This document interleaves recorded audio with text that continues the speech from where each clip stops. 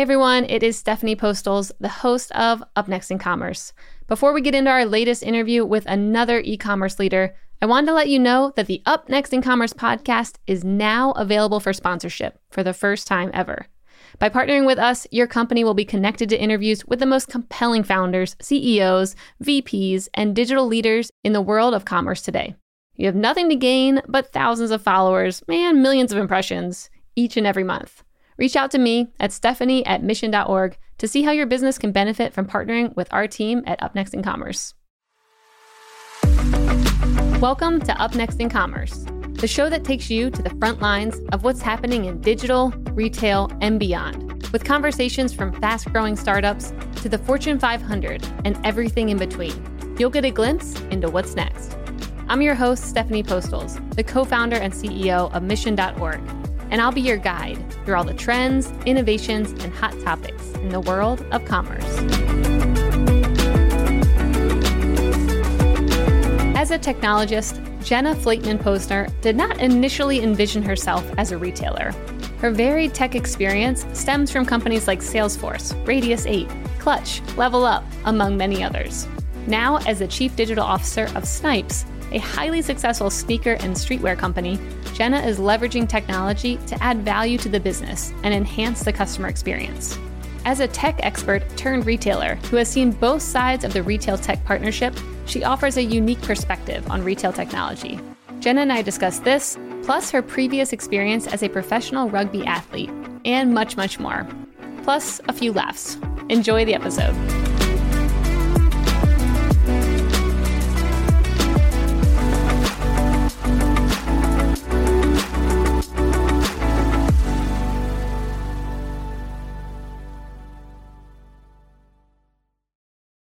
What are business leaders thinking about when they aren't winning at business?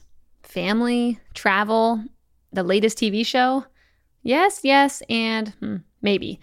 But how about quirky business opportunities? Or little discussed financial trends? Or maybe even plant medicine benefits and alternative wellness? Mission Daily is back, baby, and our flagship podcast is better than ever. Mission Daily is the podcast for the business builder, the thoughtful marketer, the team manager, the blue-collar worker looking for new ways to think about life, finances, and health. This is for the people who want to break the status quo and laugh a little or a lot along the way. Join me, Stephanie Postles, and my co-host Albert Chow as we address the subjects, thoughts, and trends that business leaders think about but don't often talk about. Tune into Mission Daily wherever you listen to your podcasts. See you there. I wanted to start out with you playing rugby because I think that's super interesting. Yeah, sure. So I'll kind of just give a little background on myself as an athlete in general, because I think as an athlete, there's a lot of qualities, teamwork, perseverance, patience, commitment that come out of being an elite athlete. And so my entire life, I've been an athlete. When I went to college, I went to Wesleyan University, Division III, chose my brain over my body. And that decision could have kind of leaned into D1, but really wanted to focus on my education. And Wesleyan was absolutely the right place for me. So in a D3 environment, I was able to play lots of sports, right? Lots of games. So I played field hockey and I ran track. And so I was a 7-time All-American track sprinter and a national champion my junior year, which was pretty fun as like a little white girl running really awkwardly fast. Amazing. Wow. My senior year, I ended up going abroad to Australia, which is where I was first exposed to rugby. And I happened to be there in a World Cup year where I was watching this. I didn't realize what a gift I was being given to see this like high level, like the highest level play of rugby. Only happens once every 4 years. It's like this big deal. And I kind of fell in love with the sport. So when I came back, I ran my indoor season and I started playing rugby in the spring. And one thing led to another. A friend wanted a ride to a regional tryout. I was like, well, if I'm going to take you, I may as well try out. So I tried out, and like before I knew it, I'm on the under 23 national team, and I'm just like in this circuit and in this pool. And that lasted 7 years, right? I built a community in New York. I played for the New York Women's Rugby Club for 7 years. I met my wife playing rugby, playing against her, which was pretty Oh, that's great. But I got to play at the most elite level and travel the world and play rugby. And I would say from a rugby perspective, the biggest differentiator for me as an athlete in this rugby environment, all of the other things that I played, not that it came easy to me, But I knew that if I got on the line against almost anyone, I would be competitive or win, right? I knew I had that confidence that this was innate to me, right? I could train, I could get maybe, a couple hundredths faster, but as long as I was fit and in shape, I knew that I could always sprint and I could always run and mostly win. Rugby was different for me. Rugby is a complex game. It's an intellectual game. There's a lot of dependencies across a multitude of different positions and body types and strategies. And it is an unbelievably complex game. And for someone that didn't grow up with a rugby ball in their hand, when you're playing against New Zealand and Australia and France and England, this is just like culturally a sport that they see on TV. It wasn't this way in the US. And so for me, I had my speed, which kind of got me on the radar, but it was hard for me. It was a marathon. I couldn't work as hard as I possibly could and be the best in this environment. And it gave me a new level of understanding that, there might not be things in my life that will always go smoothly or come easy. And even if I work as hard as I possibly can, I still might not be the best, right? So it was a very humbling experience for me. I was really lucky to be in the pool for so long and to get the opportunity to play internationally. But that struggle for me was really important. It gave me the grit I needed in order to really enter the startup world, because that's what startups are all about, right? You're hungry. You're trying to convince the world that your agenda is so important, and it requires a level of grit and fearlessness that I really learned how to fine tune through my rugby career. That's great. So after you had, your stint in rugby and you're learning all these really good lessons around grit, and it's, probably influencing a lot of decisions in your life, what was next after that? Like, where were you called to? Yeah. I think what's really interesting about being in that community at that level is you're kind of at that point, you're working to pay for your rugby career, right? So rugby back in the day, back in the day, I just turned 40. It's tragic. Like it's rough right now. I'm feeling a little old these days, but 40 is the new 20. Come on, Jenna. Well, back in my 20s, when I was playing rugby, we were getting paid maybe $150 a day when we were on tour. So when you're home and you need the nutritionists and you need the most recent trend of training and access to the best gear and recovery and physical therapy, and all of it was just so involved in being able to maintain your body in an environment and grow I remember being at my desk, like throwing down chicken cutlets just to like keep weight on because you're training so hard, right? So you're really working to play, right? And so for me, when rugby was over, it allowed me to pick my head up and say, wait, do I have a career? Like, what have I been doing? Like, am I on a path, right? And so ironically, towards the end of my career, an agency that I was working for bought a third of a startup. And they said, hey, do you want to run BD for this startup? And I thought, okay, like this sounds cool. It was a startup that was like well before its time. It was an app that would serve you deals based on where you are. We're talking like... Great. We need that today. 2010 maybe, right? Wow. It's an app that serves you deals based on where you are. And in order to redeem that deal, you walk in, you hit redeem, your phone becomes a scanner, and you scan a QR code at the point of sale. Okay, 2010, yeah. 2010. That's great. To get the deal, you have to agree to post a pre-written post that says like, hey, I'm at Joe's Pub getting a 2-for-1. You can too, click here, right? So you're advocating for the retailer, you're getting your deal, right? So I was like, this is cool. It's easy, no problem. So I did that for a while. Things kind of floundered, and I found this opportunity to go open up the first regional office for Level Up, which again, really early, 2011, 2012, mobile payment. So I ended up moving down to Philadelphia. I got married in 2011. I moved away from my team. Like it was kind of time to hang them up, And so for me, I got to really take a look at what had I been doing and what professional career am I on? And finding my way into this kind of startup scene was a really cool way for me to say, okay, I like tech. I like retail. These are all kind of risks. I'm a total risk taker. Let's see what this could be. It was like this beautiful amalgamation of like risk, feeding into my ADHD, like allowing me to do a million different things, learn all these new things, pontificate, hypothesize, test, learn, fail. Like all those things were so important to me that startups really allowed me to do that. So that's when I moved down to Philly and I started working for Level Up, which has since exited to Grubhub, which was super cool. Did you go to Grubhub when they exited, or you weren't? I was gone before the exit. Okay. But watching that company grow and exit was pretty awesome. Obviously, I stayed very close with leadership there. So it was a good time for everyone. So from there, I ended up being in Philly, running that office for Level Up for quite some time. And then I ended up migrating over to Curalate, which was a UGC aggregation tool, which really started getting me more expressly into retail. And that's really where I realized, like, okay, this is fun. This is where I want to be. Awesome. Okay, so fast forward to today. Yeah. Where are you at today and what do you do there? Yeah. So today I am the Chief Digital Officer at Snipes. We are a global sneaker and streetwear retailer. So akin to a Finish Line or a Foot Locker. But better. Yeah, but better, obviously. I always feel the need to validate it that way because we've been established since 1998 in Europe, and we are a top 3 sneaker and streetwear retailer in Europe. We've only just come to the US by way of acquisition in 2019. So we're still really, really new to the market. So I came on May 2019. It's been wild. It's been so fast. We've acquired 3 businesses since I've been here. And how many retail locations do you have? I saw a number and I remember it being very large. Yeah, we're in the US, we're just around 300 now. So globally, we're over 600 locations. We're definitely a really unique business model from an e-commerce perspective and from a e-commerce technologist perspective. We have probably the most challenging digital environment to handle on a day-to-day basis.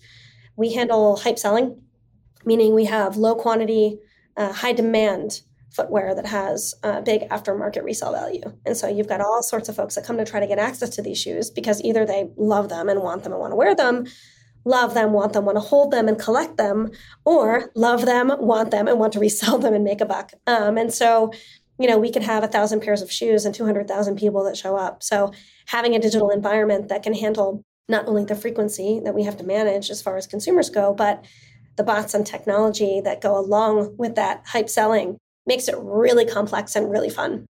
What has been the most hyped up shoe that you've sold? I want to look it up and see like which one had the most people wanting to buy it or... That's a really good question. We have like Concords and we have like 11s that move around the holiday where there's a ton of hype. Yeezys historically have always been wild for us. That's been waning a bit. But, what's really funny about it is it's almost like the stock market. You never know which style is going to hit. So it's very unpredictable.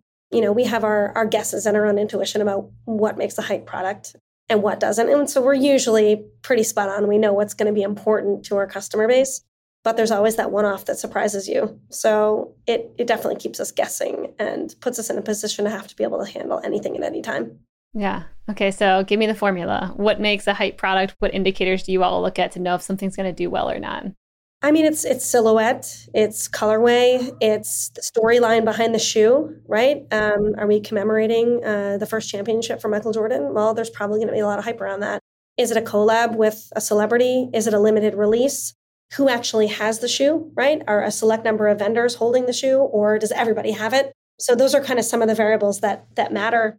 But it's also kind of loosely tied to the economy as well, right? So disposable income is certainly a player here as well. So it's a very interesting market. It's really fun to watch and be a part of and drive. There's a big part of this too, which is customer experience, right? If customers have a really horrible experience trying to get a release shoe, are they going to come back and try again, right? And how hard is it to satisfy a customer when you have 1,000 shoes and 200,000 people that show up? Right? It's hard. Yeah. What do you do? I mean, I'm trying to think like, what do you tell all the rest of the people? Like, yeah. I mean, it reminds me of like trying to get Burning Man tickets this year. And exactly. It's like, how many are actually out there? I've been waiting for like 1,000 hours now and it's a no and there's no reason. I don't even know what number I was. Like, yeah. I'm just really sad. Yeah, no, it's absolutely no different than that. We employ a number of things, everything from digital queuing environments where we can actually hold people off of our site as to not put any pressure on the infrastructure side of our site. So we'll have a digital queuing system that will route consumers from the PDP to this area where they can see what's dropping, what number they are in line. We have like a progress bar that shows you how close you are to actually getting into the site to try to give some sort of visibility on timing. And then we have a whole host of technologies and rules that are set up in our environment that help protect the product, right? And help protect our consumers. Because what we don't want is for every reseller that gets access to our product, that's one LTV that I can't grow. right? So I'm giving that LTV to a reseller's site, right? I'm giving that LTV to the end conversion that's going to get that shoe to the end consumer. So if my consumers can come here and know that I can preserve those pairs for them and get them to them, they're more likely to come back for the hat and the hoodie and the sweatpants, right? So that's where the value is for us to make sure that we're getting our product, Nike's product, Jordan's product, et cetera, into the hands of the right consumers, the ones that drive more value back to our business. So it's really important, right? So we have bot mitigation tools, we have fraud tools. We've got a whole, I don't want to tell you too much because I don't want the community to know how we do it. People to get around it. But what I will say is that, we've got eyes on a lot, and the feedback that we get from the community is that we're tough to beat, which is nice. Yeah. Yeah. Oh, that's amazing. Yeah. So I want to hear about your time going from, being this, retail tech to moving to a retail executive. So you were mentioning content, UGC, payments, like you were in that space, essentially developing technology for retailers and telling them what was best, to then now you are at the retailer. Why did you choose to make that switch? And what does it look like from your perspective? Yeah, so I know we talked about this before, sitting on the partner advisory board for Salesforce and actually facilitating a lot of integrations with Salesforce and having a rich history there, building a rich history within that organization as a tech executive was really important to me. And obviously for any startup, aligning yourself with a heavy hitter like Salesforce when you're trying to develop exit strategies is probably a good choice, right? So, my roots were deep in that organization. And so the story of how I actually found my way into retail, I think, is a kind of a hilarious one. I was actually at a conference out in Vegas, and I was doing one of those like lightning speed dating lesson things where you sit down, you have 15 minutes with a retailer. It was actually with our COO of Snipes, right? So I sat down to pitch my now boss, right? I'm pitching her on localization technology, right? I was the chief growth officer at Radius 8, which is a localization tool that eventually exited to Fiserv. And I'm sitting there and I'm telling her this localization story, and she's just like eating it up. And I'm like, wow, she's so engaged right now. This is amazing. So she gets, to the end of the meeting and she says, hey, I'm based in Philly. You're in Philly. When we get back, let's get together. We'll have some coffee. Let's keep this conversation going. I thought, that's a great idea. Let's do that. So fast forward to coffee. I'm halfway through the coffee and I'm like, oh my God, I'm on an interview. I had no idea. What is this? That's better. You could be your more authentic you without even knowing. That's not a problem for me. I don't know if you've got that already. Well, I'm already enjoying this interview so much. It's great. So she kind of makes me this loose offer, and I say, absolutely not. Absolutely not. I'm a technologist. I'm not a retailer. I was like borderline offended. Like, how dare you think of me as a retailer, right? It was so funny. And she said something to me that I'm like, Stephanie, I carry this with me everywhere. She looked at me and she said, my feedback was, I'm not a retailer. I wouldn't even know where to begin. How would I do this? Like, this is absolutely not, right? No, this is my lane. So what she said to me was, Jenna, we have enough legacy retail thinking to last us a lifetime in this organization. And that is not what I'm looking for. We've got that. We don't need that. We need pace. We need innovation. We need grit. We need performance. We need to push boundaries. We need a driver. I really want you to consider it, and I'm willing to swing for the fences. So I was about to go on vacation, and she said, take your vacation. I was like, thanks. Just take your vacation. Thanks, you're not my boss yet. Okay. Talk to your wife and really give this some thought. And I did. And the more I thought about it, here's where I ended up. Obviously, I took the role. I ended up thinking, okay, I can come in as a VP of digital in a budding retail organization. Retail is like the military, man. You got to start from the bottom and you got to work your way up, right? That's how this works, right? So many people in HQ here started in our stores, in our distribution center, and found their way to climb the ranks, right? So I thought, wow, I get to skip the line and like really get in there at this level. That's a huge gift, right? But one thing that I was also sold on in the process was the actual ability to go through a Salesforce implementation. So for someone who was so dedicated to that environment as a technologist and building that partnership and relationships within Salesforce, having the opportunity to go on the other side and actually complete a Salesforce implementation would really give me, I thought, the whole package. So for me, the thought was, I'm going to go in there and I'm going to be a spy, right? I like the mentality. I often refer to myself as like a wolf in sheep's clothing, right? I'm kind of over it now. I'm like, I'm a retailer now. It happened. It's been 3 years. Like, I love it. And I really enjoy it. You're it. But for a long time, I would find myself constantly like putting on my retail hat, putting on my vendor hat, putting on my retail hat, and really trying to, and I still do this, to try to learn from these experiences. And if you talk to any vendor that I have bought from, I hope what you would hear is that I approach those negotiations with a ton of empathy, compassion, and transparency, because I know what it's like to be in the other end and not get the data you need to do your job well, right? So that's something that I bring to this equation that I think is unique. And whether I stay on retail forever or I come back to the other side, I think it will be really interesting to be able to take this kind of, this duality that I have and bring it into, I'm bringing tech into Snipes, right? Like, will I have the opportunity to bring the concept of retail and buying and budgeting and prioritizing and creating cross-departmental alignment? Like, retail tech sales folks don't know what the hell that means. They don't know how hard that is. They don't know what budgeting really looks like or how flexible or inflexible it is. And I also only have one example of how that works. And that's how it works here, right? So even just being here doesn't give me the full picture, because the way it works here might not be where it works everywhere else. So I'm kind of just on this ride. I'm on this journey and I'm learning a ton. It's really exciting. Man, making it through the pandemic was like, I feel like I've got my multiple badges of honor. And, over the past 3 years, we've seen 10x digital revenue growth. So it's nuts. Hey there, are you enjoying the show so far? Well, imagine your company's advertising placed right in this very spot during a future interview with another elite e-commerce mind. Imagine your messaging and logo directly connected to the industry's most prominent innovators and thought leaders, distributed across every major podcast platform and social network. Yeah, well, it's time to stop imagining. Learn how you can partner with UpNext in Commerce and sponsor this very show. Reach out to me at Stephanie@mission.org and let's have a conversation. What did your first 90 days look like? I mean, you mentioned that you were going to be, implementing Salesforce. Was that decision already chosen, or did you kind of come in and say, hey, this is what we should use? And what did the early couple months look like for you? Yeah, it's funny. I wish that we had this conversation a couple of weeks ago. I'm not exaggerating. It's been 3 years. I have a whole whiteboard in my office. And the first thing that I did when I came into this organization, after I had a week or two of what is this? Retail? How does this work? I put the product enablement process on my wall. And it's probably the single most cross-departmental dependent process in the organization, right? It's photography, it's distribution, it's allocation, it's copywriting, it's tech, there's just every part of the business is involved in this thing, right? It's even stores. 50% of our orders are filled by stores, so inventory accuracy is paramount.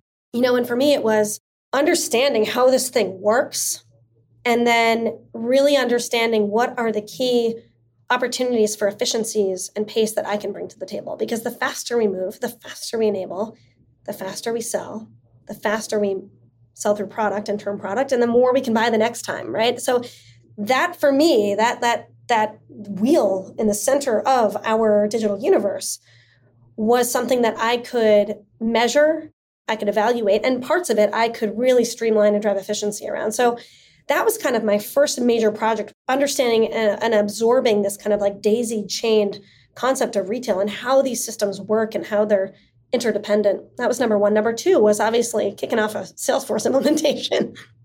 What is that going to be?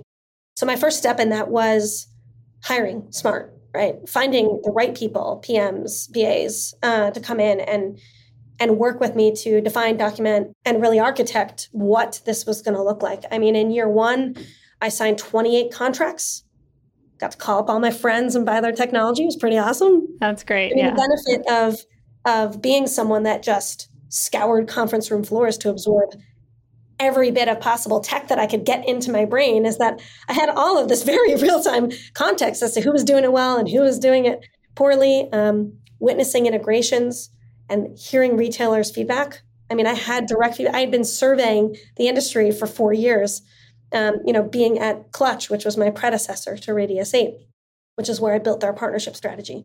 I got to come in and I got to cheat, right? I got to come in with all of this known knowledge and make some of these really heavy decisions. And so for me, it was awesome. I got to move really fast and I got to flex my tech knowledge really early. I think what was so amazing about coming in here, and this is testament to my boss, Bridget Cooperman, our COO, and it's not too different from how I have developed my own leadership style, is that you kind of, I feel this way wholeheartedly. You start with all of my trust, right? You don't have to earn it. You start with it, you have it, and it's basically yours to lose. And so coming into this environment as a total newbie in the retail industry, having the full support and trust of my immediate boss, who was my advocate and enabler, for better or for worse, it just allowed me to just operate. It allowed me to go and move. And, I haven't, knock on wood, I don't think I have any wood in here, I haven't broken her trust yet. So yeah, a lot of buying, getting deep into the implementation of Salesforce, all the while navigating ourselves as a new, potentially huge market that is a part of a global entity, right? So I would say those are the three things that I really, really leaned into. Well, four things. If building a team. We had about 10 people here on staff, and we're over 40 now. I mean, that sounds like such a fun role to get into. Like you said, having that trust and being able to just be able to freely do what you wanted to. I mean, that's the kind of things that I'm drawn towards as well. Like I remember back in the day when I was picking which team I wanted to join at Google, and I was in finance. And so 4 of the 5 teams I got offers from, they were like, you have this process, you do the P&L, blah, blah, blah. And I'm like, process, so boring. And then there was this other team, Maps. They were like, we've never had a finance lead. We might acquire the satellite. You can kind of work with the product team. We have this VR thing. And like, it was all over the place. And I was like, you see me. Okay, that's me right there. So I feel that within your role too, of just like, go try things, make this work. And you have the full trust to do what you need to. Yeah. Which is awesome. And I think it's been really cool because, I kind of tease sometimes and say, I made some really big kid decisions in those early days. And I bought MuleSoft. Like, little baby websites, don't buy MuleSoft, right? That just doesn't happen, right? But I knew what we were doing, and I knew we were headed, and I knew the vision that we had for the business and the roadmap that was already proven in Europe.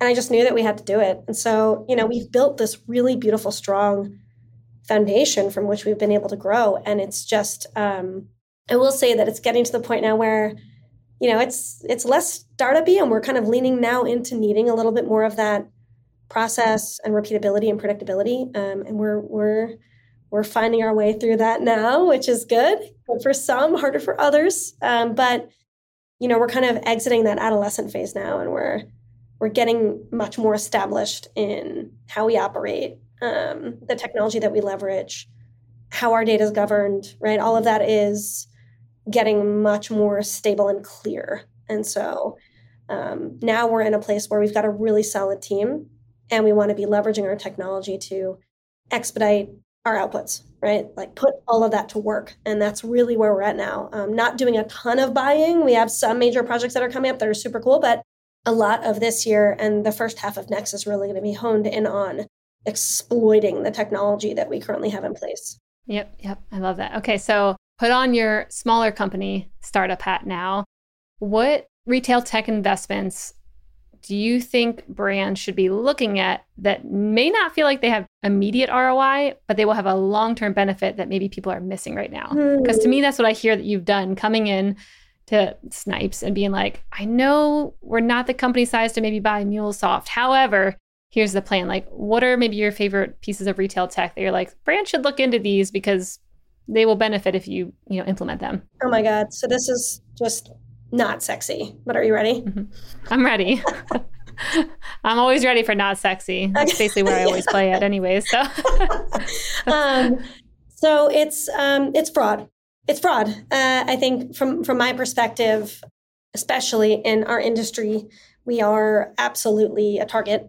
But I think that the way that it was being handled, and this was actually the first contract I signed when I came in. So to your point, right?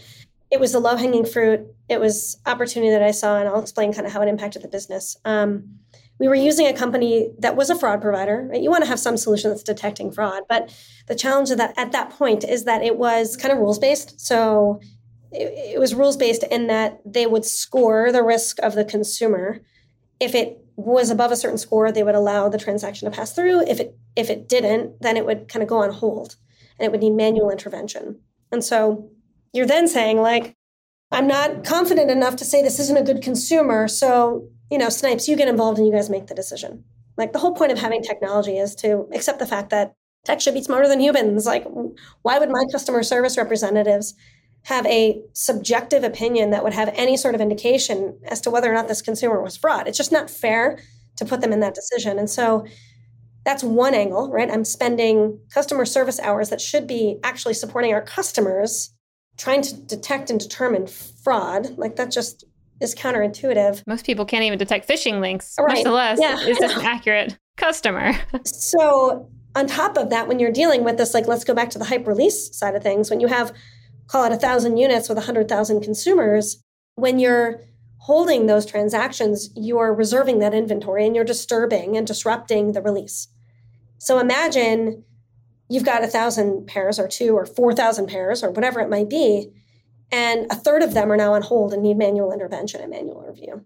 Well, now you're in a release, your site's on fire because 100,000 people have showed up, and you're holding this inventory and you're looking through order by order, trying to decide, oh, do they deserve it? Are they fraudulent or not?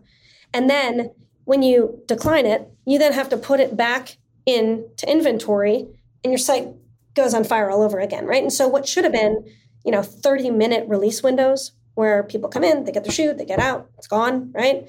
Or like 2, 3, 4-hour windows of disruption. And so at that time, when I came in, they were queuing the entire site, meaning that everyone that got to the site was put into a queue.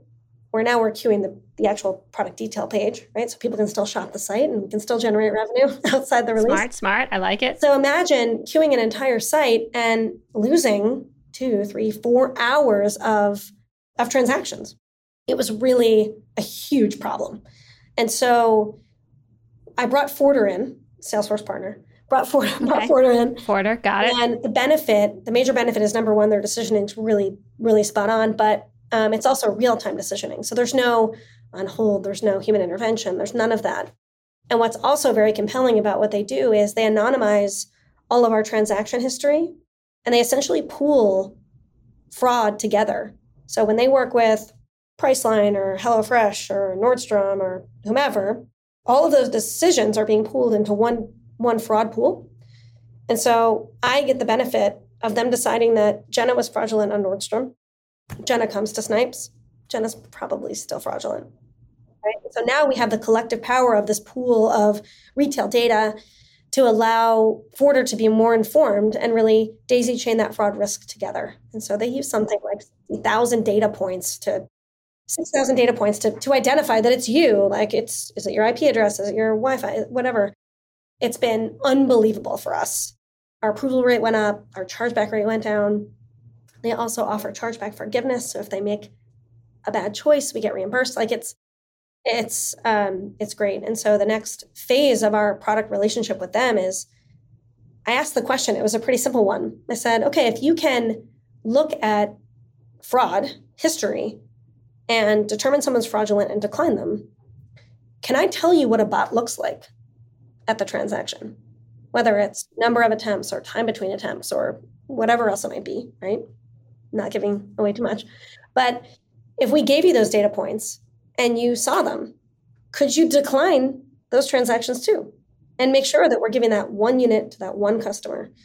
And we've had a ton of success with that, being kind of our last safety net at the pre-auth. And did they make that just for you? Or do other customers use that now as like a product? Yeah, now they're like, thanks, Jenna. We have a whole new product line. Yeah, and it's some of the best retailers in my space now use that. So it's, that was a huge win and a really awesome example of the partnership that I like to build with our tech providers, right? It gives, I have that retail tech background, very possible that I could have the knowledge required in order to bring retail perspective into that product roadmap that can kind of help bring us all together and just make better product and serve better use cases. So it's been successful. Oh, that's great. I love kind of going through the example because to me, this makes it so practical for anyone listening of like how to go into a company and kind of audit what's going on and, think about like what to offer. So with that, Fraud your first, what's your second favorite retail tech that you come in that you would maybe apply to most businesses that aren't all hype product? Hype related. Yeah. I know this is going to seem so old school and lame, but I'm going to go on like a bit of a tangent right now. So all right. Interrupt me if this gets too boring. when I came in, we didn't have e-receipts in stores. I have read this about you guys, the e-receipts and first-party data. It's not boring. Go on. Okay. So there were no e-receipts. And my pitch to the business was, okay, first of all, 80% of our consumers are on mobile devices. Okay, our consumers are mobile, at least on digital, right? I can't make that claim in store because we don't have the conduit to connect that data right now. But if we put e-receipt in place, we could. So let's talk about that. So we piloted e-receipt. We saw an amazing adoption rate. Consumers obviously told us that they would rather get an email in their inbox, with relevant receipt data than have a piece of paper that they might lose. And for me personally, what it was doing for me was it was showing me the echelon of consumers that were willing to exhibit digital intent. So for me, it was they're willing to give us an email. They want their information digitally. Is it fair to assume that they're more likely to engage with us digitally? Now, for me, at first, it was just a data capture strategy, right? And for me, if they happen to use the same email in store as they do online, wow, what a great unique ID for me to be able to leverage in our CRM or in Service Cloud to tie those historically disparate transactions together and better measure our consumers. And so we did this and we measured it and we looked at consumers that supplied an e-receipt and had never transacted online, but did after receiving the e-receipt, which got us that beautiful opt-in, right, through the transaction, or customers that signed up for e-receipt and hadn't transacted in over 100 days, but did after receiving it. And the results were unbelievable. For me, it was a great way to create that conduit between the store and e-commerce, at the request of the consumer. But almost more importantly, it gave me access to that unique ID so I could better measure our omnichannel consumers and the real value of what happens to them when they go from in-store to online. When we measured it, we saw an increased AOV, about 46% on web from store. But what was really cool is when we saw them go back into store. When they went back into store after transacting online, they had a higher average order value as well. So, all boats were lifted through this effort, and it was a huge success. We stopped measuring it so intently, if that gives you any indication of how confident we are that it's adding incremental value to the business. Yeah. So. Oh, that's great. I love that. I love these stories, Jenna. Oh. These are awesome. Yeah, this is super interesting. I mean, when I think about e-receipts, as long as I don't have to type in my email, that's the one thing I still feel like with many stores needs to be figured out. Because I'm like, oh, my email's long. I can't find the @ symbol. I'm also just lazy. And so sometimes when they'll be like, do you want me to email it to you? I'm like, yes, as long as I don't have to type anything in. Yeah, I mean, my perspective is mobile's next, right? How do we allow the mobile number to be that ID? And I think, as we carve out our own vision for what a more traditional and published loyalty program looks like for Snipes, mobile will be at the center of that. Because that's easy, right? You can type that in all day. Yeah. Don't make me find the @ symbol and I'll be happy. And how often do you change your mobile number? Not that often. Yeah, never. Yeah. I'm pretty sure I've had mine since I was like 14. Oh my God, that's amazing. I know. I'm the perfect customer. Like, you'll always be able to find me wherever I go. I still have my Maryland number. You have to be in our beta. Yeah, there you go. We look at Stephanie. She's our ideal person. Nice.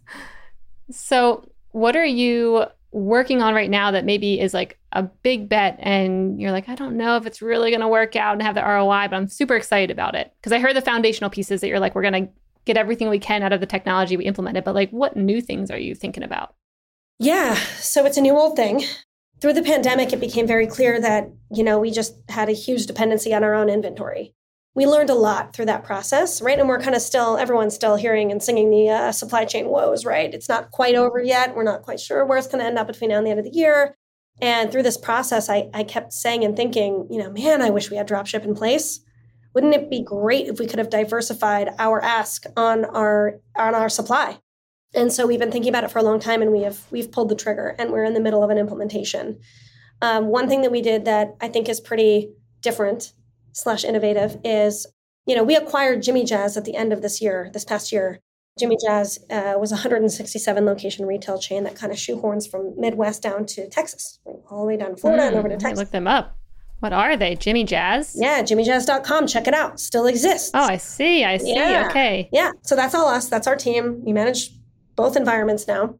In order to get to disparate websites to communicate, they tend to have to share systems, right? So we could have gone through an order management migration, a merch migration, PIM migration, all those things to make sure that everything's got access to the same inventory. or we could implement dropship and allow Jimmy Jazz to be our first supplier. That's what we're doing. And through the lens of acquisition and best practices, we think this is a pretty unique one. It is more costly than going through some of those more traditional migrations and deprecating the Jimmy Jazz site because, you're paying GMV on the Salesforce side, you're paying Shopify, you're paying your dropship vendor to be the conduit between both. But it gives us a tremendous amount of flexibility to determine what our product migration strategy is to migrate authority, equity, value, and our consumers from Jimmy over to Snipes, right? So it's giving us the time to determine what are we going to do with these properties? How are these systems going to communicate? And how are we going to continue to, not sacrifice the incredible value that lives on Jimmy Jazz while continuing to prioritize the Snipes brand? Because ultimately that's the goal. Snipes is the end game here. So that's been interesting for us. And I am so excited about that. It's going to give us some autonomy outside of our merchants, right? Where we can test some new brands. We can drop ship vendors that we might not otherwise test in our 300 stores. We can have access to extended size runs to make sure that we're satisfying our customer demand, even if the margin might be less if it's supplied by a dropship vendor. So for me, this is it's all incremental value. Like if we can light this up, it's a total roll of the dice as far as I'm concerned. But I think that from a business case perspective on the acquisition side of things, I like it. I'm really bullish on seeing what the results will bring from a migration perspective. Oh, that's super interesting. Wow. Okay. Where I wanted to go next was around some of the cool technologies, not just retail tech, but like technologies that you're interested in when it comes to the space. And where this question's coming from is, one, I think about, of course, NFTs and digital ownership of Yeezys or something like that, where people are like, I want to have transferable value. And on Twitter the other day, I saw someone, they had their phone out and there was a blank slate below them and they clicked on a shoe icon and then it had this AR looking kind of shoe pop up from inventory. And so they didn't actually have that in inventory, but you could look at it, you could turn it, and then they send it back into their phone. Worst way to describe it. Anyways, what are you looking at when it comes to technologies in your space specifically? Yeah. Hologram. That was the word I was missing. Hologram. It was a hologram. Oh, it was a hologram. Okay, that's cooler. Now you got it. Now you got cooler. it. Yeah. AR, I'm kind of it looked like it came out of their phone, but yeah, I'm kind of questioning. I'm like, you can't really do that with your phones right now. So I'll send you the Twitter thread and you can tell me what they're doing. Yeah. That sounds fascinating. I love that. Yeah. I think from a AR perspective, a little overrated. Virtual try-on, it's kind of fun, a little gimmicky, but I don't think it really, in my opinion, it drives conversion. I think it drives engagement. I think that it'll keep you in an app a little bit longer so you can play and have fun. But I don't think that just because you've looked at it on your virtual foot that you're going to feel more confident that it's the shoe for you. So that's just my perspective. From an NFT perspective, I own NFTs. I'm into it. I'm into crypto. I think that it's beginning. I think it's happening. I think it's dying. I think it's beginning. I think it's in this odd life cycle of who am I? Where am I? Where am I going to end up? As a sneaker and streetwear retailer, working with Nike, Adi, Puma, Reebok, et cetera, of the world, watching the lawsuits that are out there as it relates to NFTs that represent my purchases or represent vendors that we don't wholly own, that's a little daunting, frankly. Not sure I want to go down that road yet. I'll let other people deal with that and see how it nets out. What I will say is that from an NFT perspective, as a tool to leverage it as a unique identifier, concepts of leveraging blockchain to hold currency, whether it's loyalty currency or promotional currency, I think that's brilliant. I want that. I want to go down that path. And we're ideating around, we don't have e-gift. I have a history with e-gift. I have a history with stored value in general. And I've watched many retailers struggle with fraud from an e-gift perspective. And we have stored value in store, right? Merch cards, gift cards, things like that. But I have not lit it up online because I just know how vulnerable it is from my own experience. And so I see blockchain as a tool to de-risk that vulnerability. I think it's something that isn't going anywhere. I think blockchain is absolutely here to stay. I think it's an awesome tool, awesome technology. And I want to see how stored value can actually sit on the blockchain to serve as a tool to, drive security. Without a doubt. So I see a near-term vision for that. We're playing around with ideas of minting an NFT to serve as your loyalty card, right? I think that'd be neat to have your own, right? I think there's some philanthropic angles that NFTs also serve. We saw with Macy's and a few others, but it's all still very new, and I'm not fully convinced that it isn't going to live and die before I get the ability to deploy it. So we're watching, we're ideating, we're getting ready. Technologists are going to productize these offerings. It's going to happen. So do we want to build it from scratch and be first, second, third, fourth, fifth, or do we wait until technologists get involved and build something more secure, more repeatability, more productized that we can license and buy into? So that's kind of where I'm at with it all. Yeah. You've also been at a company that was like, too early, good idea, too early. So I'm sure you're probably like, I've been here before. I'm just going to pause for a second. Do we want to really forge this new ground or not? Yeah. All right, let's shift over to the lightning round. The lightning round is brought to you by Salesforce Commerce Cloud, our amazing sponsor. This is where I ask a question and you have 1 minute or less to answer. Are you ready? I'm not ready. No, I'm ready. Not ready. Not ready. Okay. What book, it can be a commerce book, retail book, business book, would you recommend to appear and why? Oh man, The 5 Dysfunctions of a Team. It's like an oldie but goodie. It's so good. Every time I read it, it makes me reevaluate where I am in my own leadership journey, where my team is in their leadership journeys. I loved it.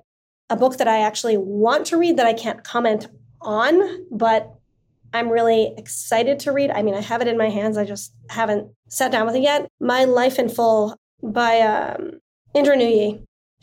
I saw her speak at the Women in Leadership Conference down in Miami this year, and she was unbelievable. And I'll give you one example of what made her so amazing.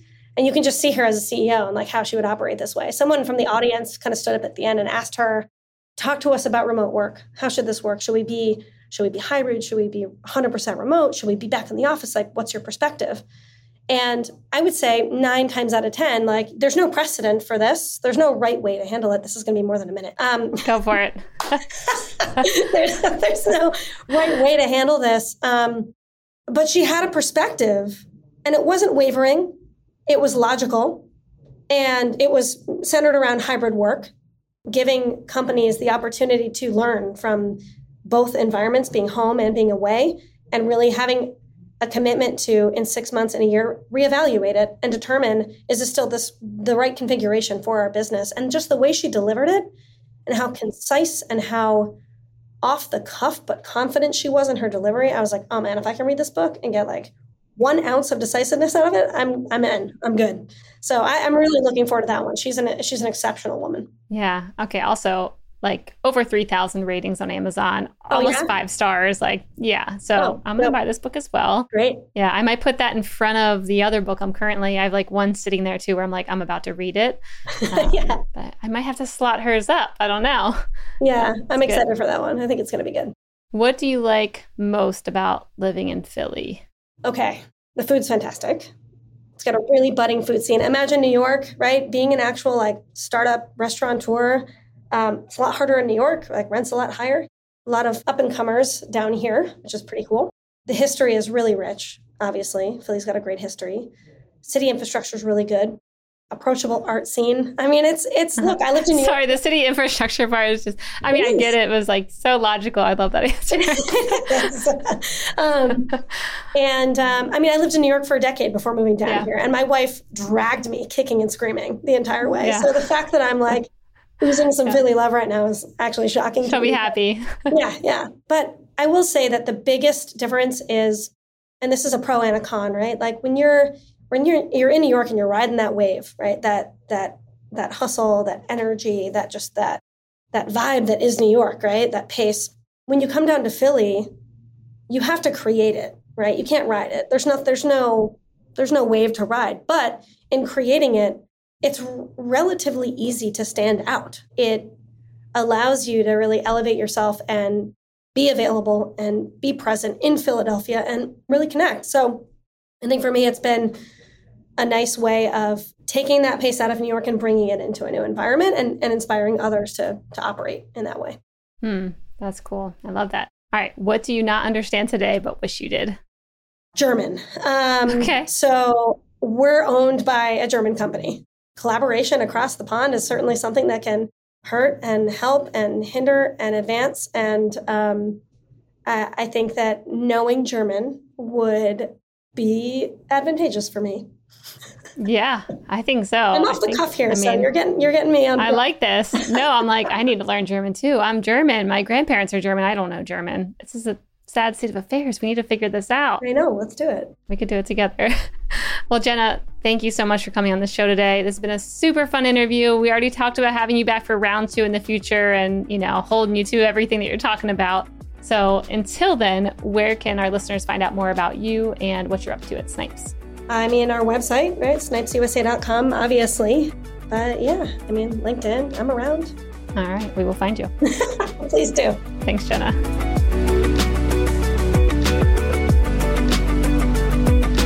Hey listeners, thanks for tuning into this episode. I hope you enjoyed it as much as I did. If you haven't already, please subscribe, rate, and review this podcast. It helps spread the word, and I would greatly appreciate it. See you next time.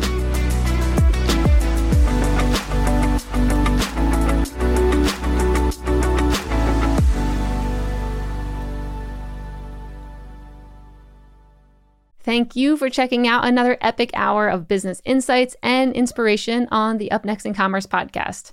If you like what you've heard and you're interested in partnering with us to bring your brand to a growing audience of e-commerce experts, reach out to me at Stephanie@mission.org to get the conversation started.